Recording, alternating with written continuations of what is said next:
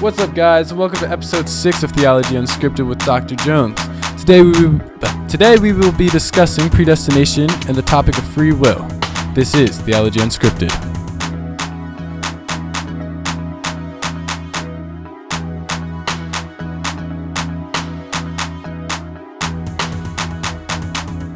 All right, Dr. Jones, how are you doing today? I am so good, David. Thanks for being here today. I mean, you had to. Of course. It's our class, but, still, thanks for being here. Yeah, of course. Well, let's get things started off right away. I do have a question for you. What is predestination? A lot of people, man, in college, it was the cool thing to argue about predestination or free will. It's just what you did. And I don't know. I was always kind of annoyed with the topic. I don't know. I never really liked the idea of predestination, which essentially says, and again, I'm really probably going to summarize this in a way that will make people who hold a Reformed theology, which those are the kind of people who believe in predestination, usually, among a lot of other things.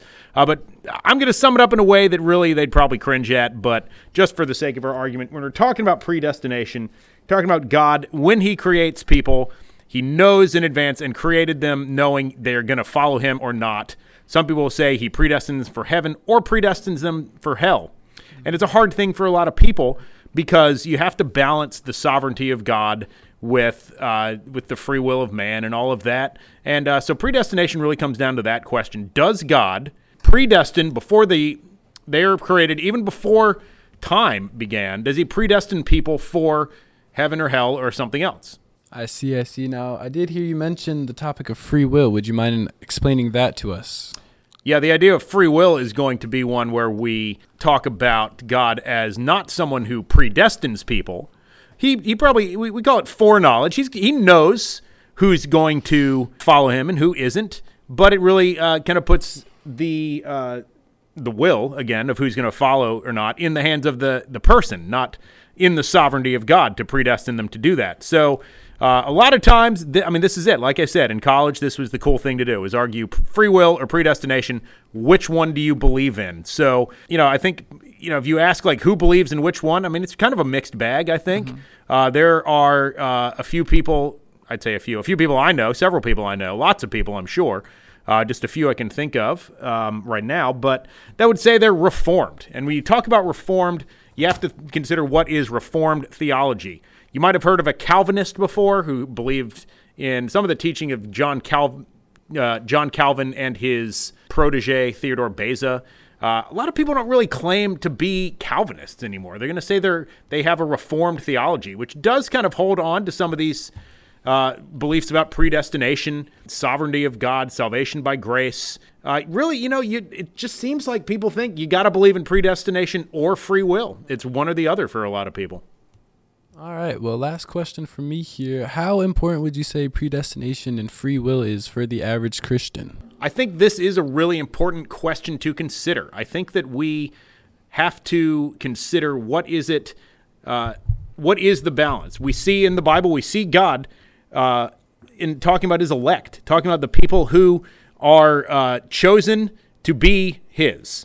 That's in the Bible. You can't ignore it. You can't ignore that it's there. But you also can't ignore that the entire story of the Bible is based on the free will of mankind. Just from the very first chapters, God says, here's a tree in the middle of the garden. You're commanded not to eat it, but it's your choice to do it or not. Free will is just so clear. So I think that's what is really important to consider, is the fact that you see two things in the Bible that seem to contradict each other, and what do you do about that? So I do think this is a really important thing to discuss.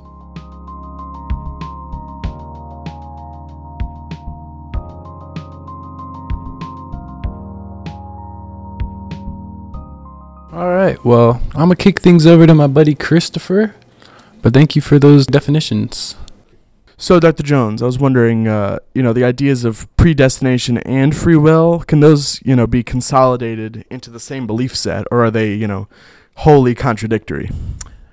So many people talk about this as one or the other. I think that's what we talked about that a little bit. So when you ask me this question, I say absolutely. So I will follow this up, ask you some questions really quick. All right. Do you believe God can be both three and one at the same time? We call that the doctrine of the Trinity. Why, yes, I do. Yeah, okay. Do you believe that God in the form of the Son. When Jesus came to earth, he was fully God and fully man at the same time. Yep. All right, so I ask you, if we, as believers, believe these things that are seeming contradictions, that seem to not work together. You think, well, you can't be three and one. You have to be one or the other. Well, you can't be fully God and fully man. You have to be half, right? We somehow look at this topic of free will and predestination and the doctrine of election, you might call it, of God electing or predestining people. Mm-hmm. We look at them and say, well, we've got to put our human terms on this. We've got to say, oh, yeah, it's either it's one or the other. And we somehow can't accept the mystery that maybe it's both. Again, that's what I mentioned. Both are in the Bible. Can God somehow be fully sovereign and in that allow us to be fully free at the same time? Can he do that? Absolutely.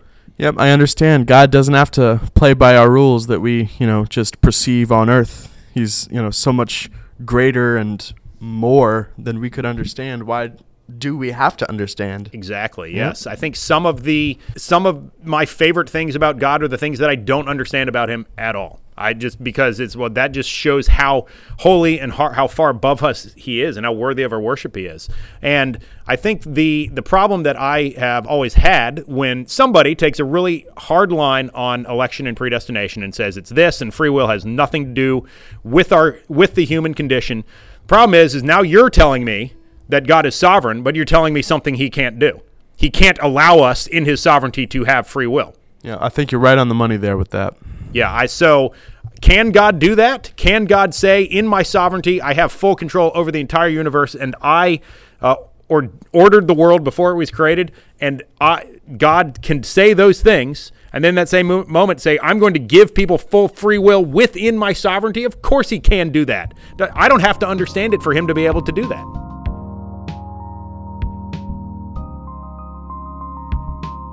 All right, Dr. Jones, my question for you is, if all events, past, present, and future, are willed by God, what do you think God has willed for us believers? I believe that it is summed up in Romans 8:29.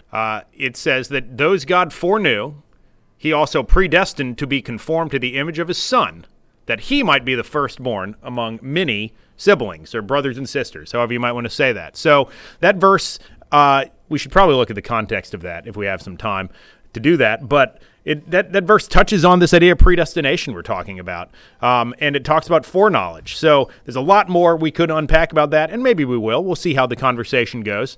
But when it comes down to what is God's will for mankind, it's for us to be conformed to the image of his Son, to look more like Jesus. That is, it really just comes down to that. When people talk about God's will, a lot of it is, has God planned out my life for me?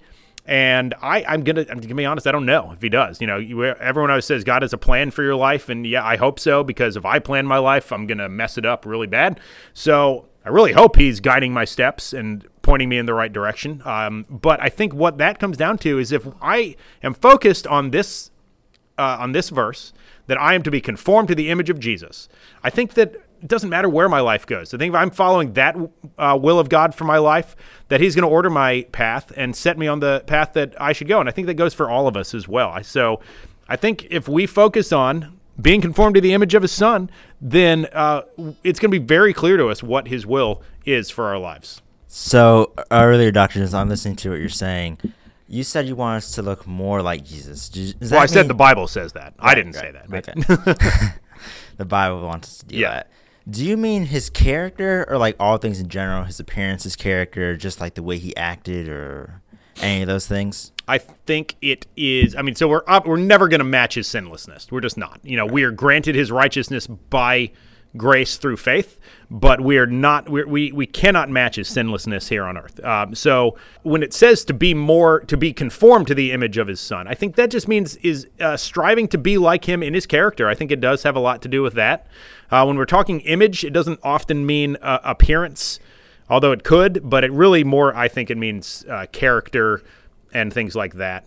Looking at the context of the verse that I read, Romans 8:29. The verse before that is a very famous verse that says, and we know God works all things together for the good of those who love him and are called according to his purpose. And I think a lot of people use that verse to say, well, see, God will just give me whatever I want if I love him. And it's not what it means in context, right? That's why the next part says, this is what he wants us to do, is to be conformed to the image of his Son. After that, it says, and for those he predestined, he called. Those he called, he justified. And those he justified, he glorified. So we talk about what is the good for us. It's that he justified us by his blood, and we are glorified with him through his resurrection. That is what it means to be conformed to the image of his Son. Not just to be like him in character. And I think, wow, I just kind of realized that reading that right now. Being conformed to the image of his Son means being glorified in his resurrection like him. I think that's what this verse is saying to us. After it keeps going, it says, "What shall we say in response to this?" Thanks, Paul. I kind of appreciate. I don't know if I know what to say in response, so he's going to help us out a little bit. He says, "If God is for us, who can be against us? He who did not spare his own Son, but gave him up for us all, how will he not also, along with him, freely give us all things?" I mean, when it says all things, what more could he give us but eternal life, I think. So then he finishes up this chapter, says, "Who can bring any charge against God's elect? It is God who justifies. Who is there to condemn us? For Christ Jesus, who died, and more than that, was raised to life, is at the right hand of God, and he's interceding for us." So I think that's so powerful to say, for Paul to call us to be conformed to the image of Jesus, and then talk about Jesus in this way, that he was raised to life and is at the right hand of God. And that's who Paul says that we should be conformed to the image of. So I think it has a lot to do with that. Justified, glorified with God, not that we deserved it, and it's through faith in him and him alone.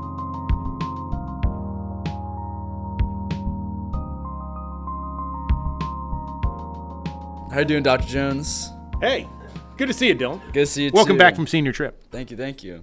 So is there anywhere else in the Bible that talks about predestination?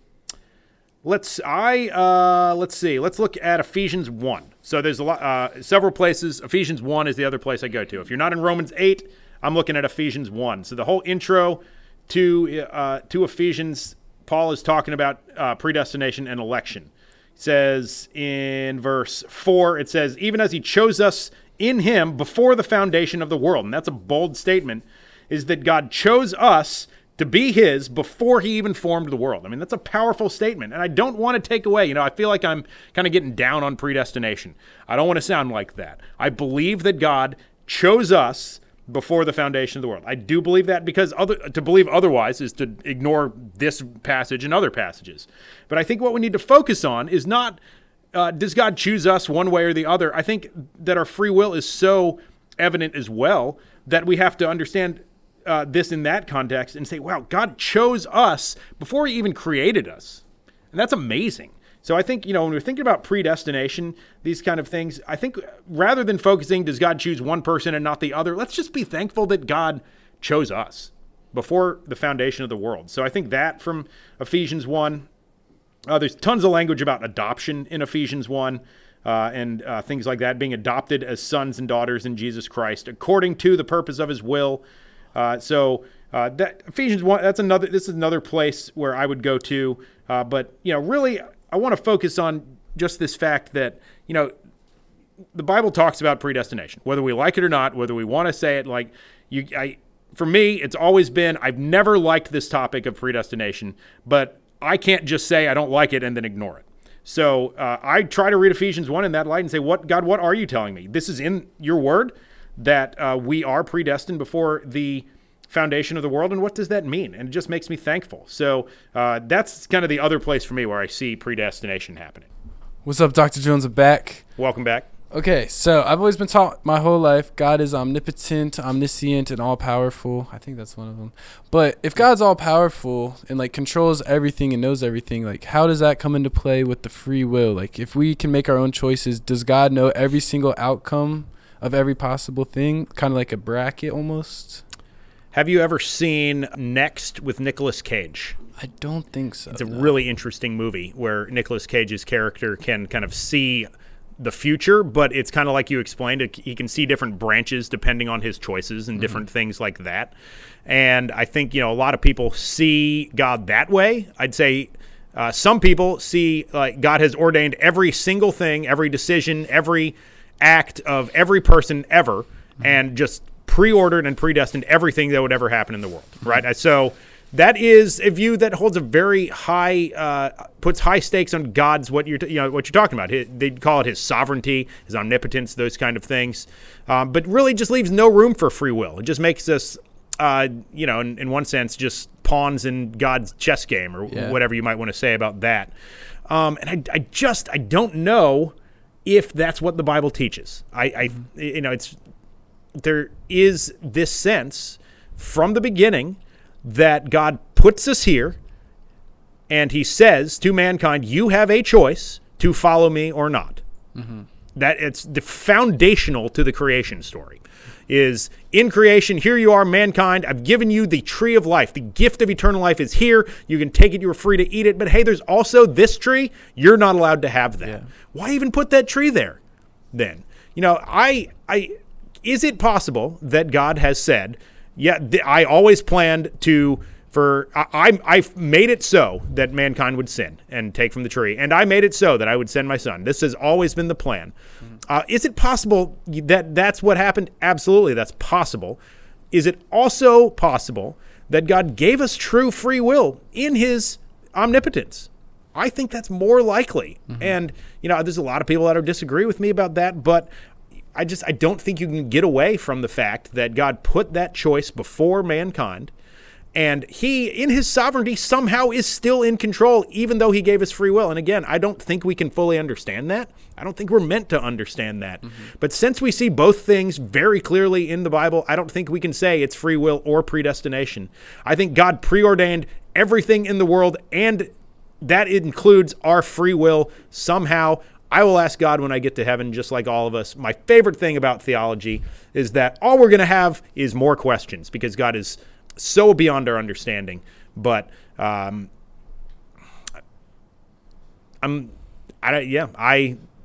lot of times when I get done talking about theology, I'm speechless, and that's happening right now. I don't know what else to add. I am just in awe of a God that is beyond my understanding. So, kind of like to wrap it up, would you say that predestination, free will, they could both coexist? Like, God created us with that free will, but he knows everything that can happen and will happen in our lives, because at the end of the day, all we're doing is living in his plan. But like, no matter what we do, it doesn't affect his end goal, which is to eventually save all his believers. Yes, God is not a dependent being. I think that is important. I think that might be slightly different topic, but it definitely relates. God is not dependent on us to accomplish his purpose and will. Yet he calls us to be a part of it. And I think that's what is so amazing to me, is we are part of God's plan, but we are not necessary for it. So being a part of his plan is something that we were chosen for and can choose for ourselves. And again, I think it has to be both, because what choice do we have? They're both in the Bible.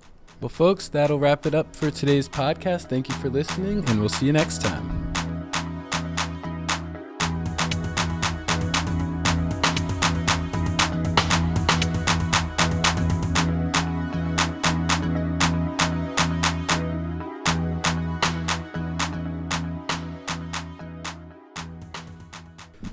I'm going to edit this out, but it sounds real cool. Hey, Chris, go.